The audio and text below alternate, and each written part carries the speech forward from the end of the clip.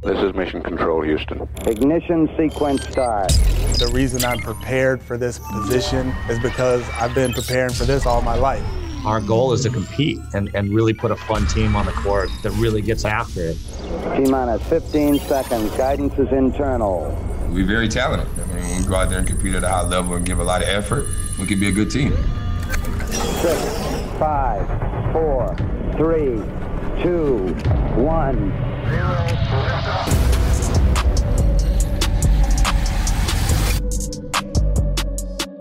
What is up, and welcome to another episode of Locked On Rockets, your daily podcast home for everything Houston Rockets basketball, part of the Locked On Podcast Network, your team every single day. Today's episode is brought to you by Built Bar. Go to BuiltBar.com and use promo code LOCKED15. You'll get 15% off your very next order. As always, I'm your host, Jackson Gatlin, native Houstonian and partner at Apollo Media, all Houston, all original. Be sure to follow along on Twitter at JT Gatlin, the show, of course, at Locked On Rockets, as well as at Apollo HOU. And joining us for the first time ever is longtime listener of the show, loyal Rockets fan, I should say, Andrew Soukup. How's it going, Andrew? It's going great, Jackson. Really appreciate the invitation. I'm happy to be here. Absolutely. You know, this is going to be a great experience because I feel like you are one of the more active, people in the Rockets Twitter space. And so this is going to be a great opportunity to get, I guess, get you in the podcasting scene and get you a chance to elevate your voice even further and kind of share some of your thoughts and opinions about what's going on with this team. But before we get into this slate of topics that we've got kind of lined up, some of the news, the recent breaking news just a few hours ago as we're sitting down to record this on a Thursday evening, the news about Khyri Thomas. Before we get to that and a few other topics, Andrew, why don't you give us a quick, rundown? Who are you, right? Where does your Rockets fandom kind of originate from? Let our listeners know a little bit about who you are. Yeah, sure. So I am not a native Houstonian. A little bit of a different journey to Rockets fandom. I grew up in Syracuse, New York, and was a college basketball fan growing up. No NBA up there. My first introduction to Houston basketball was way back in 1982 when the University of Houston traveled up to the Khyri Dome to play my beloved Orangemen. And they were led by Clyde Drexler and this really tall guy with a weird name, Akeem Abdul Olajuwon. It was actually his freshman year at UH. And they came up to play the big bad Syracuse Orangemen on national TV. And I went to that game.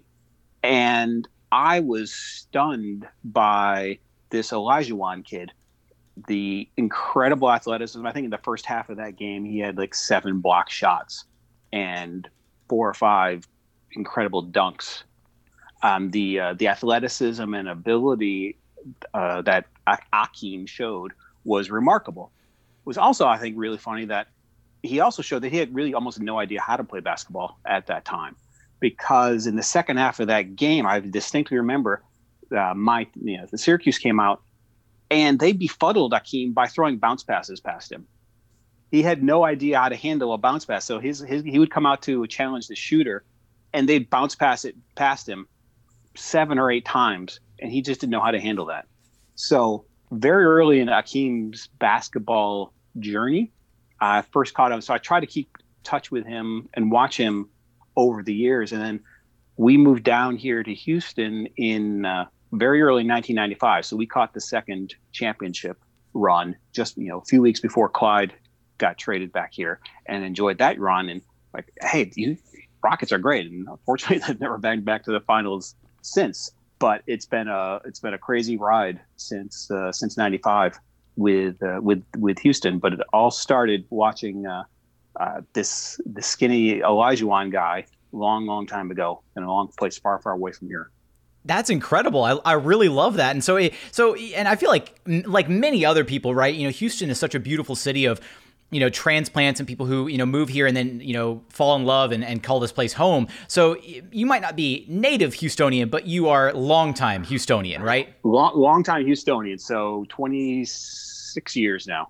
I love it, and the fact that that memory comes from the great now Hakeem Olajuwon is amazing, and that you were able to catch kind of at least the second end of the back-to-back years. That's great, and that's a great way. That's a great introduction as well. So kudos, Andrew. Probably one of the better introductions that I've had on this very podcast. So let's go ahead and we've got the news, the beefy, delicious news right here at the top, which is that Khyri Thomas has clearly impressed in his, short-lived tenure with the Houston Rockets, so much so that, as reported by Kelly Iko of The Athletic, the Rockets are going to be committing a multi-year deal to Khyri Thomas here very shortly. Now, we don't have specifics on what this deal is going to look like, but the fact that they're ready to extend a multi-year deal, which we can safely imagine, Andrew, right? I mean, we can presume this is probably going to be a 3-year deal so that they can have his bird rights, right? Is that a safe presumption on my part? Almost guaranteed it's going to be a 3-year deal starting at the rookie minimum, maybe a bit more to entice him to sign, and the second 2 years likely non-guaranteed.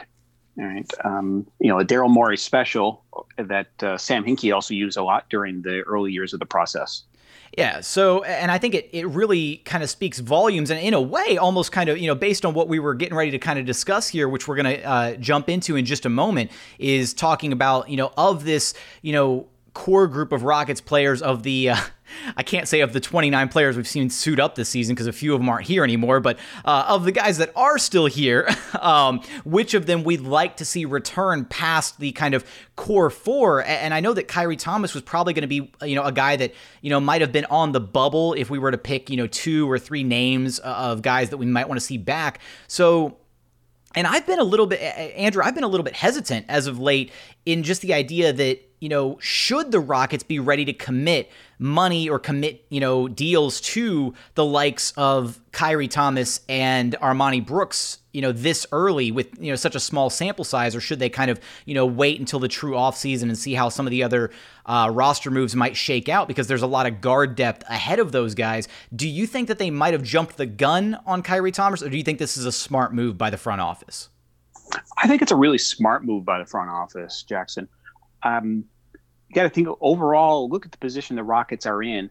They need talent upgrades. They need to take flyers on upside, and these contracts are easily to get out of. Like I said, they're likely to be non-guaranteed or very little money guaranteed. So the downside risk here is pretty small. And yeah, why not take a shot at it for someone like for someone like Khyri? He's likely to get the $900,000 or the 1.5 million 2-year veteran minimum with a guarantee date middle of the next season, as late as Stone can get it. If he doesn't work out, he isn't shown enough in that time. You cut him, you're not losing anything. I think that this right now and then next season, the Rockets are going to be back in the 2010 era where they're cycling through players to find something that hits. They're panning for gold, and let's see what Khyri can do. Let's see what Armani can do. All right, they did that with Jayshawn Tate and KJ Martin Jr. They struck some gold, but silver. Right, something good came out of there. So I think we're going to be seeing a whole lot more of that going through next year as well. So yes, I think it's a good idea for them to have done this.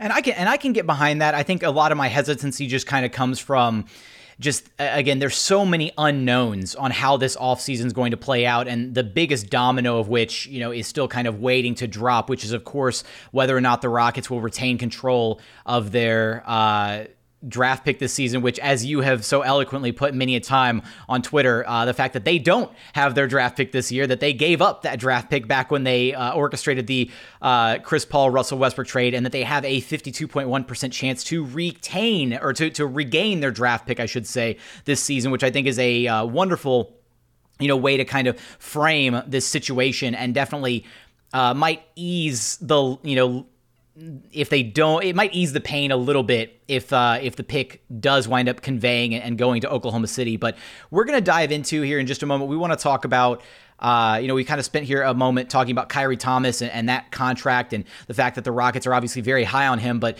we want to talk about the other young guys and, the direction this team may go and some of the names that we want to see back in a Rockets jersey next season. And we're going to get there after a quick message from our friends over at betonline.ag.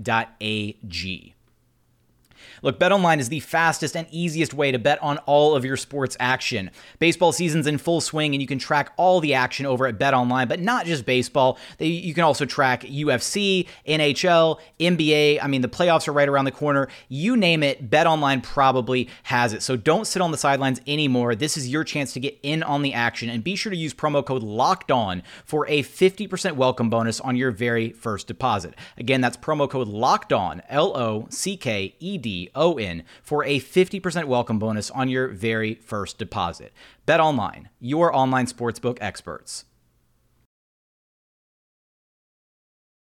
And continuing on here at Locked On Rockets, your daily podcast home for everything Houston Rockets basketball, chatting with Andrew right now. Now, Andrew, let's go ahead and, this has been a season where thankfully, there have been a few silver linings throughout the season, and I think we can safely point to that young core of Christian Wood, Jayshawn Tate, Kevin Porter Jr., and now the most recent, almost some, in a way, he's played some transcendent basketball as of late, KJ Martin. And of that four, I think we can safely say that, almost any Rockets fan that you would hold the microphone up to would say that they would want all four of those players back next season. So where I want to go with you is, of the other players on this roster, of the guys who, are not guaranteed to be back next season, the Kelly Olynyk's, the Armani Brooks, the David Nwabas, Sterling Browns, those guys. Who are we'll say two, maybe three names that you think you'd really like to see back in a Rockets jersey, and why? And I'm also going to throw in a few of mine as well, because at the end of the day, there's only so many roster spots to go around, right? And as nice as it would be to have another not really nice to have another season where 29 different players suit up, but as great as it would be to keep on, to hold on to some of these names that we've kind of, grown fond of over the season, there's only 15 spots. So where are you going? Who do you want to see back almost guaranteed next season? Yeah, that's a great question. And I think they are going to run into a roster crunch, especially when you think about having 2 or 3 draftees on the roster next year. So out of that group, I narrowed it down to Kelly Olynyk. I think he's added so much to the team in his short time here, and I don't see that what he's doing here is unsustainable. All right, maybe his shooting's he's just on a hot streak shooting, but the way he fits into Silas's system next to Christian Wood, it's pretty seamless. And so I really would like to see him get back with the Rockets. Don't know how much money, what kind of contract he's really going to be able to command out in the market and free agency. But I think that's a deal worth getting done, and that's worth an investment if Kelly wants to be here next season as well. Before I let you get to your next guy, I mean, what you talk about, an investment in Kelly Olynyk. In your mind, let's, you put on your GM hat, you're Rafael Stone for a moment. Obviously, you have to, kind of see what the market is going to present to him as far as potential offers. But in your mind, what would you safely be willing to commit to Kelly Olynyk? Are you thinking more of a long-term deal? Are you thinking maybe a bloated short-term deal? What would you be comfortable with contractually with Kelly Olynyk? I think there's 2 ways to go here. You could do a 3 to 4 year deal in the $12 million range, probably no more than 3 for me, or a 2 year 30 deal, or 32 deal where he's getting 20 and 12, something like that. I don't want to tie up too many years because I really want to keep cap space for when John Wall's contract comes off the books, whether that's in 2 years and with a buyout, or 3 years. When his money's gone, they need to be able to have room for a max deal on the shelf. So whatever free agents, whether it's Olynyk or somebody they signed with an MLE this summer, their contract has to be timed to give the Stone a chance to go after free agents with max slots in 2023, 2024. Okay, and I can get behind those numbers. I kind of argued that on the upper end for Kelly Olynyk, I'd be safe, comfortable somewhere around that upper limit of about $15 million a year. I think a few weeks back I was chatting with Anthony Duckett of Space City Scoop about that situation specifically, because I do agree. I think Kelly Olynyk has kind of fit in very seamlessly here. He speaks very highly of Stephen Silas. We're seeing Kelly Olynyk do things that he hasn't done in his NBA career to this point. He played point guard previously when he was younger, and suddenly now he's kind of been given the freedom in this offense to showcase his ball handling skills, his playmaking skills, and we're kind of seeing a new version of Kelly Olynyk. And I do agree that the fit alongside Christian Wood, while at times defensively the fit has been, a bit questionable, I think it's very, very clear that offensively those two have started to learn how to play off of each other very, very well. So seeing that, chemistry continue to blossom, you would imagine that the defense would hopefully get better between those two with, a proper training camp and all these different things. So I'm on board with that. Which other guys are you coming at me with? Next on my list is Sterling Brown. I think he's been the best of the holdover 3-and-D wings, between he and Nwaba and some of the other guys that have cycled through here. Before he got hurt, he was showing some really terrific defense, 42% on his 3-point attempts. It's really sad, what happened to him at the on his he and KPJ at the booby trap. At that booby trap. Say it with gusto, Andrew. At the booby trap. At the booby trap. I'm wondering how good the wings are there. I mean, we should just touch base with Lemon Pepper Lou. I bet he knows. I bet he does. Thankfully Sterling wasn't seriously hurt, because that video was pretty scary. We saw about him, but yeah. It was a tough early. If you had asked me this a couple months ago, I would have said David Nwaba, but his shot never came around. He was awesome on defense, but he just hasn't been able to stay healthy. And maybe that's not going to continue. That's going to be the trend, his lack of availability. So between those two, I think Sterling Brown is worth it. And ideally on another minimum deal. But if you have to break a little bit into their MLE to get him to sign for a couple years, I think that would be worth it. I think it's so interesting that obviously the Sterling Brown situation, wishing him, the best. It sounds like he's recovering from obviously the incident that it did happen, not to make light of it with all the, the booby trap jokes and whatnot. But I remember Kelly Eco did a mailbag, like not an AMA, but a mailbag, kind of answering some questions. And somebody asked him a question about Sterling Brown, and Kelly kind of said that he didn't envision Sterling Brown coming back because of the incident specifically at the booby trap. And I'm paraphrasing a little bit here, and I don't want to get the aggregation wrong on this, but I remember reading that thinking, really? Like, I remember thinking, was that really a situation that, would kind of force the hand of the Rockets front office to reconsider committing money to this player long-term when he, as you illustrated, absolutely did a wonderful job up until that moment, kind of fitting in seamlessly, being a really great 3-and-D wing, showing some prowess, at times, really out of necessity as, a secondary ball handler a little bit. He can slash, he can defend multiple positions. He was shooting well from behind the arc. And in my head, I really thought, I was like, I don't think that situation would prevent the Rockets from committing to him long-term as a player. I don't think that's necessarily a true marker of what his behavior off the court is like, if that makes sense. It does make sense. And it's tough for any of us to know the true backstory of what happened there. And so maybe there's more that we don't know. And the fact that he was with Kevin Porter, and, that's got to be an incredibly sensitive subject for the whole Rockets organization, making sure KPJ is doing everything he needs to do. And maybe there's more to that story that we don't know. And, they're very concerned about that. I had not seen that from Kelly Eco. Yeah, and I mean, it was just one of those where, and it kind of flew a little bit under the radar. And and I think it was just something like, I think somebody asked, like, do you see like Sterling Brown coming back next year? And that was kind of the response, was based on, that series of events. He kind of doesn't see him coming back because that kind of, there's some concerns there or something along those lines.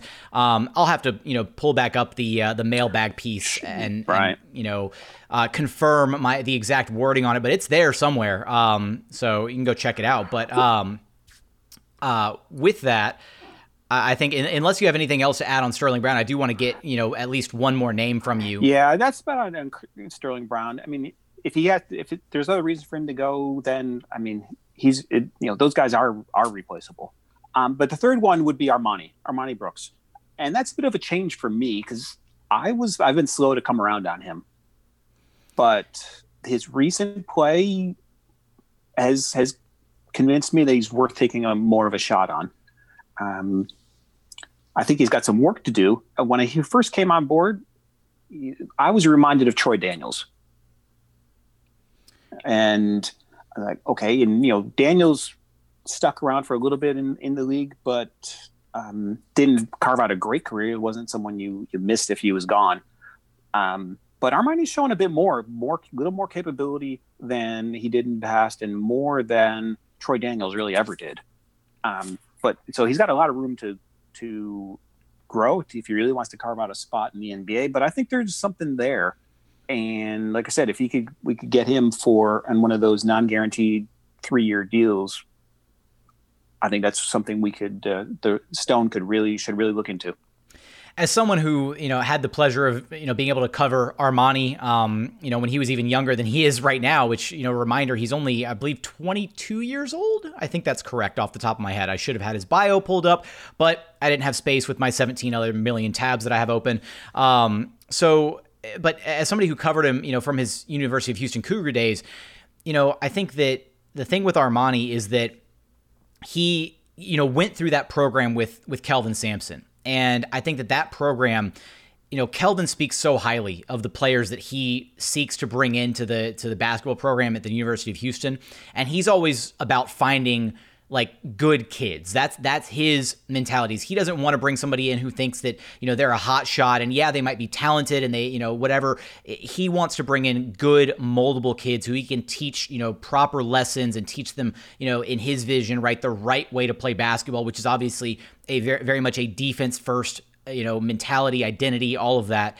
And so I think he had the proper upbringing and he's, been molded to a point where I think he's got a really solid foundation and he's got the right tools to be, a quality NBA player. And very similarly to Khyri Thomas, if the Rockets decide to commit, a little bit of money to him and to lock him up into a 3-year deal, which I believe he's a restricted free agent at the end of the season. So it should be relatively easy for the Rockets to lock him up into a long-term deal should they decide to do it. It's they one of those. They can make him a restricted free agent if they extend him a qualifying offer for a 2-way contract next year, and that only comes with a $50,000 guarantee, so easily waivable if they don't want to, and then they could always put him on a full NBA contract. So actually, they don't even have to sign him to a real full multi-year NBA contract right now, because he's on a 2-way now. Just a qualifying offer for next year's 2-way slot keeps him a Rocket. Yeah, so I mean, there's pathways, there's avenues to retain him without committing any sizable amount of money. And at this point, I don't think it's not necessarily even the money aspect that's just the issue. It's just there's only so many roster spots to go around. And so as we're going to discuss here in just a moment, we have kind of the curious case of John Wall and Eric Gordon. So you've got Wall, Gordon, Kevin Porter Jr., and that's 3 guards that are clearly ahead in the pecking order if they're around starting next season, ahead of Armani Brooks and Khyri Thomas. So at what point do you feel comfortable committing 5 of your 15 roster slots to essentially guards and not even really not even really combo guards, I guess, at this point. I think maybe Khyri Thomas and KPJ, you make that argument a little bit more so there. Eric Gordon, sure. But then, just at what point do you run out of spaces where you think, okay, we're committing too much to one area of the team and we need to, move our focus to another position of need or whatnot, like you said early on. They'll have, at least probably 2 or 3 draftees that they're planning to sign there. And no matter what, regardless of what happens with the pick, they're going to have 3 draft picks this season. Now, whether or not all 3 of those picks become Houston Rockets is kind of TBD. But again, this is where some of my hesitancy comes from, guaranteeing roster spots right now for next season, locking into players on deals this early while there's still so many more moves that have to be made this offseason. But we're going to talk about the interesting situations with John Wall and Eric Gordon in just a moment after a quick message from our friends over at Built Bar. So if you've never had a protein bar that you've actually enjoyed, right? A protein bar where you've bitten into it and you thought, this is delicious, you have to check out Built Bar. They are the best protein bars on the market. They have so many amazing flavors to choose from. Salted caramel, raspberry, coconut almond, my personal favorite, coconut brownie chunk. You cannot go wrong with it. All these bars, they're basically not even protein bars. They're like candy bars that are jam-packed with protein.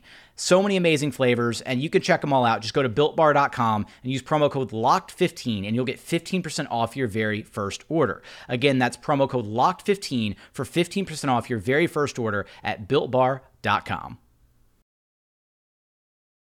And final segment here at Locked On Rockets, your daily podcast home for everything Houston Rockets basketball, chatting with Andrew Soukup. Now, Andrew, this is a situation that we've kind of had to talk about all year, pretty much ever since the reality of the Kevin Porter Jr. situation, started to unfold in front of our very eyes. We've been plagued with this discussion that has, reared its ugly head more than one time on Rockets Twitter, on this very podcast. What will happen with John Wall? How does he factor into this team moving forward? And to a lesser extent, how does one Eric Gordon factor into this team moving forward?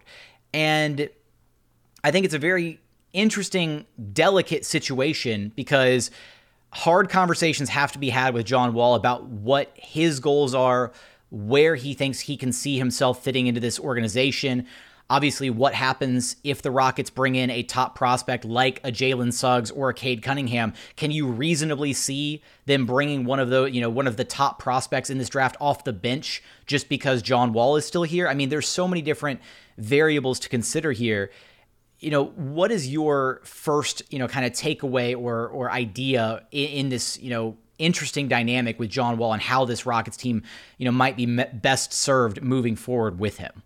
I guess, are you out on John Wall? Do you think that he needs to go, or do you want to see him suit up as a Houston Rocket next season? Is a good place to start. Yeah, I've been out on John Wall for a while. Really appreciate the effort and applaud that he's come back as well as he has from his devastating injuries. But with the state of the team there is now, there really isn't a place. There really isn't a place for him. And I'm sure he's an incredibly intelligent guy, and he knows this as well. So I'm sure they probably already have been having those frank conversations with Stone and Wall's agent about what's the best path forward for both parties. Difficulty is there isn't a good path forward for both parties. Because, John Wall is probably on one of the top 3 most untradeable contracts in the NBA. I don't like that phrase, untradeable contract. It gives me PTSD, Andrew. Oh, no, I hear you. To the extent nothing's untradeable. He could be traded, but neither you or I or anyone a Rockets fan would like the number of assets that would have to be packaged with him to move his contract. And that would be my number one rule. I'd rather have him stay and contribute as best he can, as long as if it's that, or we have to send 2 draft picks out with him. Yeah, between the two, I have been firmly in the camp all season long of the Rockets are absolutely, they find themselves in the middle of a rebuild. There's no ifs, ands, or buts about that. The moment they moved on from James Harden, it didn't matter if they were trying to, angle themselves towards the playoffs again. They were, rebuilding the moment they moved on from James Harden. And so in that, you are inherently in asset accumulation mode. And so to, leverage any assets just to get off of a bad deal in, what is John Wall's contract, the albatross, 40 plus million, whatever, 41 million that he's owed, 90 million over the next couple of years. it just doesn't make any logical sense. Now, the biggest issue, though, is, you can't exactly, could they Andre Drummond him? Could they just bench him and say, hey, we don't have minutes for you. We need to prioritize, the development, the growth of this young core, because that's the direction that this franchise is going. And, I wonder if it's going to get to that point, or if they might be able to find some type of a middle ground, an agreement of sorts where a buyout may be possible. Now, buyouts are always tricky because how much money is said player willing to give up? I think, and it's always, tough trying to speculate and put yourself in this player's shoes and talking about giving up, X number of millions of dollars. But if you're Wall, could you conceivably, could you picture a team being willing to pay this version of John Wall somewhere in the 15 to 20 million a year range? Is that completely out of line?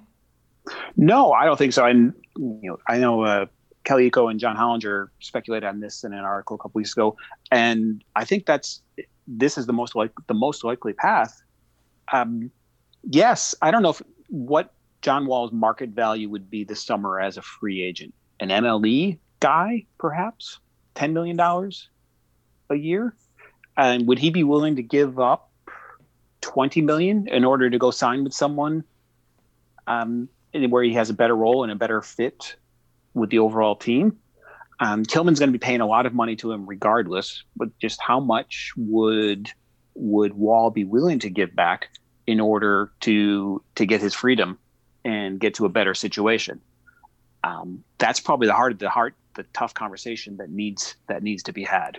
Because if we say we're using the ballpark, because it's somewhere in that 90 range, right, over the next 2 years. He's owed $92 million over the next 2 years. Okay, so if we say $92 million over the next 2 years, if he's able to snag a contract, in the MLE range, or potentially even higher, even more north of that, if there's a team that has some cap space that would be willing to throw, again, conceivably a $15, maybe even a $20 million a year contract at John Wall, because he still has shown flashes of his pre-injury production level. And I firmly believe that John Wall can still contribute to a winning identity for a championship contender. I think that he came back this season, and the flashes that he showed when he was engaged, when he was locked in defensively, when he was playing like the John Wall of old, he can very much still be like potentially a second or third string guy on a team that's fighting for a championship. I think that's kind of where his role is best, or where his talents are best suited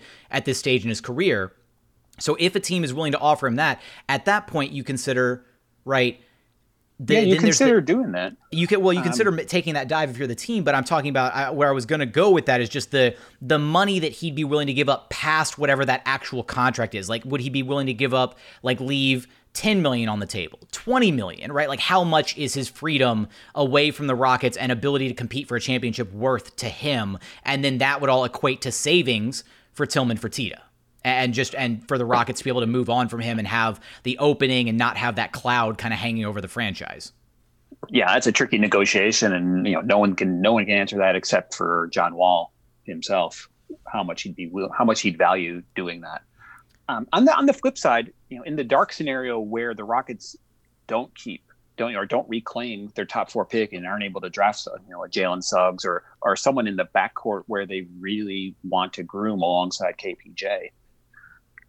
Holding on to Wall for one more year wouldn't be the worst move in the world, right? They are going to need someone to be there, all right? And rather than make a bad deal, keeping him for another year, I think is still a viable option. As you said, he can contribute. He's not a star any longer. And he's willing to take a back seat to KPJ and shift into more of a mentor role, albeit an extremely expensive mentor, for another year. And then it makes moving his contract more palatable in summer 2022. I think that's still a viable strategy.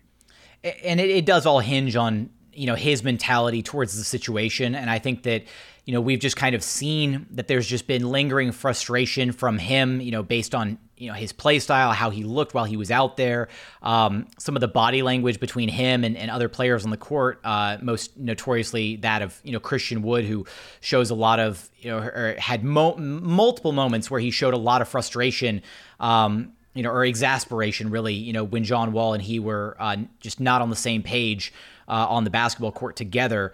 And so that's a great point, Jackson. You're right. If those two can't get along, then the situation becomes much more urgent to move them along. Absolutely. Christian Wood's happiness and by extension, the overall happiness level of that core four, and how much they buy in and enjoy playing with each other and all that. It's felt like a very different team since John Wall, was shut down for the remainder of the season. It feels like the team just coalesces a little bit better when he's not out there. Now, whether that be out of necessity because there isn't a, quote unquote floor general out there, a guy that they can look to as a safety net of sorts where, I got the rebound. Where's it going to go? It's going to go immediately into John Wall's hands versus now, not KPJ, who has missed the last few games, but, KJ Martin, Kelly Olynyk, whoever, right? They're getting the rebound and they're just running in transition. They're playing so much more freely. And again, Point Jason Tate. Point Tate, another one, right? And they're doing it more freely because they don't have that, that immediate, Wall's on the court, I just have to give him the rock, right? He's the point guard, I got to give him the ball. It's almost very reminiscent in a way, right, of, when James Harden was on the court. Harden's on the court, where's the ball going to go? It's going to go in Harden's hands. And that's not exactly a bad place for the ball to be, but it's different when you're talking, James Harden versus John Wall. Yeah, I know John Wall. He's not James Harden. He doesn't. So yeah, it's not the same. But yeah, really, also maybe 2020 this season has kind of been a half of an era break. Harden left. Everything's different, but it's not a full, clean, all new era because of holdovers like with Wall, veterans like Wall and Eric Gordon.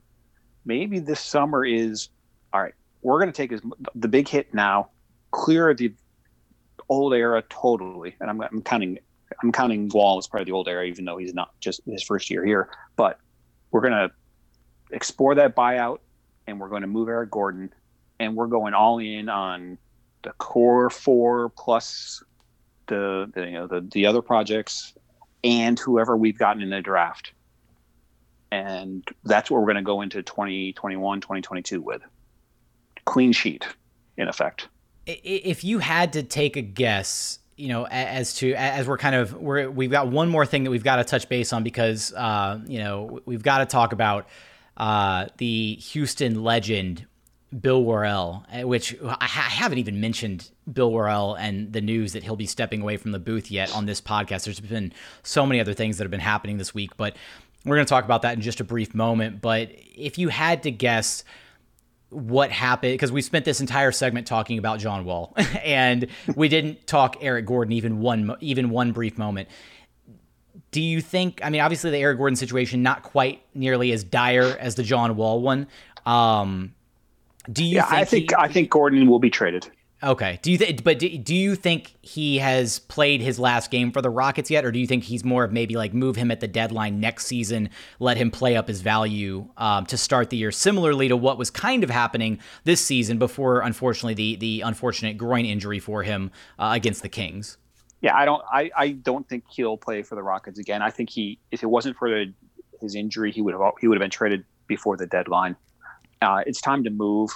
And I strongly suspect that he could have come back this season, and they just held him out. They just made a quiet agreement that he was done, and they're going to part ways this summer.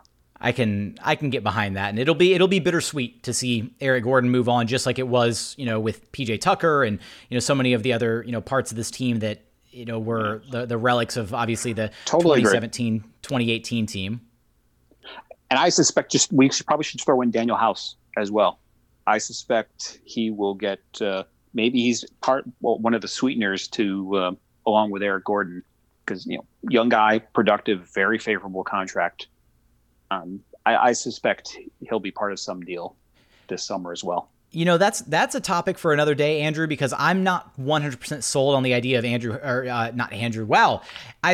Daniel, Andrew, I don't know why I'm getting those mixed up. I don't know, I guess it's the D sound in there, whatever. So Andrew, I'm not completely sold on the idea that Daniel House Jr. doesn't have a role on this team moving forward, but we're going to have to address that another time, because really quickly, as we're wrapping this podcast up, we have to, drop a couple shout outs to the legend, the man, the myth himself, Bill Worrell, who will be calling his very last Rockets game, this last home game against the Clippers, last game of the season at home for this Rockets team. And, it's been a journey with Bill, and he's given so many Rockets fans, yourself, me, countless other fans, memories that will last a lifetime. To you, what are some of the standout moments that you remember from Bill Worrell and his years calling Rockets games? I remember hearing Bill call Hakeem and calling Charles, and I think he's the one who came up with Stevie Franchise as a nickname. And then, with Yao Ming, having fun with Yao, just so many things over the years. On Twitter the other day when the announcement came out, I kind of stuck up for Bill as an older archetype type play-by-play guy. Kind of I called him a genial homer. Nice guy, clearly a homer. He doesn't try to be neutral. And that's kind of out of vogue in today's world. You listen to people on NBA Twitter. They don't like that kind of guy. So he got a lot of flack for the Rockets broadcasts over the last few years, and I thought that was totally undeserved. Right? He wasn't there for the national audience. He was there for Rockets fans, and he did a great job being like one of us, being a fan who's there got to call the game and really enjoying the players and was rooting for the Rockets. I thought that was great. And, his signature, they shot from Sugarland way down in Baytown. And then, it must have been so much fun for him calling James Harden for the last 8 years. All right. All the exciting plays and cold-blooded step backs. All right. Cold-blooded and shooting from whatever Houston suburb he came up with are his signature calls. And, they were always great. Cold-blooded three always hits, it just, anytime you hear it, James Harden with a cold-blooded three, what he has such a perfect voice and energy for broadcasting. And I think that it, obviously, this season and maybe a little bit last season too, there were, some slippages here and there, and I think this season, especially probably, a bit harder doing the broadcast, changing gears. This is something that I've spoken about with Craig Ackerman on this show about, how hard it is for a play-by-play guy with all that experience to go from calling games, live in a traditional sense to having to call the game, on a TV, looking at it on a Jumbotron, instead of calling a real live game. Yeah, it must be really very difficult to make that transition. Yeah, and so for Bill, but I'm really looking forward to Craig Ackerman also, though. It's not official yet, right? But I mean, we can if Ackerman doesn't get that job, we should riot. We really probably should, because I think there's obviously no better fit than Craig Ackerman to become the full-time play-by-play guy, both for home games and road games now, which will provide a complete shift. It means potentially Matt Thomas doing radio full-time, which would bring back, I'm blanking on the gentleman's name. You have to help me out here. John Paul Stevenson to the PA, potentially full-time. Yeah. Although, frankly, I think Matt Thomas is the iconic PA guy, but if he wants to be the radio play-by-play, I can't blame him. Yeah, so it'll be interesting to see what happens and how that domino effect does eventually work out. But I do have to also there's one more, right? Obviously, they were talking about it on the broadcast the other night, but Bill Worrell did come up with Air Bullard, which was a great one. And then I can't, obviously not as iconic as some of the other calls or names in Rockets history, but I will never forget, "Hey Bud, let's party." Like, I mean, that's just how good of a call. Absolutely. That's awesome. I think the iconic, the things, ones he came up with, I spent some time on YouTube looking for ones earlier, and they're just so many. over the years from such a career. And there's even some like Worrell-isms in there, right? Like just moments where you think, as he was so genuine, and sometimes he would just say something, you'd be like, whoa, okay, Bill. Like, and I think, one of the funniest moments, because I spent some time too, kind of, strolling down memory lane and looking at some highlights and whatnot. And, I think one of my favorite ones was Ryan Anderson against the Blazers was struggling. I believe it was the Blazers, I think. I looked through so many different highlights and was listening to so many different calls, but this one stood out because he was struggling to shoot the ball. And right before he drilled his first three, he had gotten smacked in the face. And Bill Worrell goes, slap him again. Like just slap him again. Yes, I saw that was a great one. And I also like that he would get, when the Rockets were playing badly, he would, he was a homer, but he would call him out and like, why isn't anybody playing any defense here? He would even say that about Harden, right? And called James out for, his occasional lapses on defense. And so he wasn't totally, in the tank for the Rockets. He would comment about when they weren't doing something well. Absolutely, yeah. So, I mean, clearly, a homer, viewing things through a Rockets lens, doing so, for the benefit of the fans, leading to some of the best broadcast experiences, over the years for Rockets fans, but not afraid to also call out the team when necessary. And that's how it should be, right? And I feel like, in a way, the best fans, the team, because if you care about the team, if you want to see the team succeed, you're not going to be afraid to say, hey, well, why aren't they doing this, right? Like, what's going on? You're not just going to be a blind homer and say, oh, everything's great, it's all sunshine and lollipops and roses and whatnot. No, it's okay to be a little critical of the team that you hold so dear to your heart. And the broadcast won't be the same without Bill Worrell, but it's time, and he's had a storied, legendary career, and it's going to be great to experience this final broadcast and see what all the Rockets, team has in store.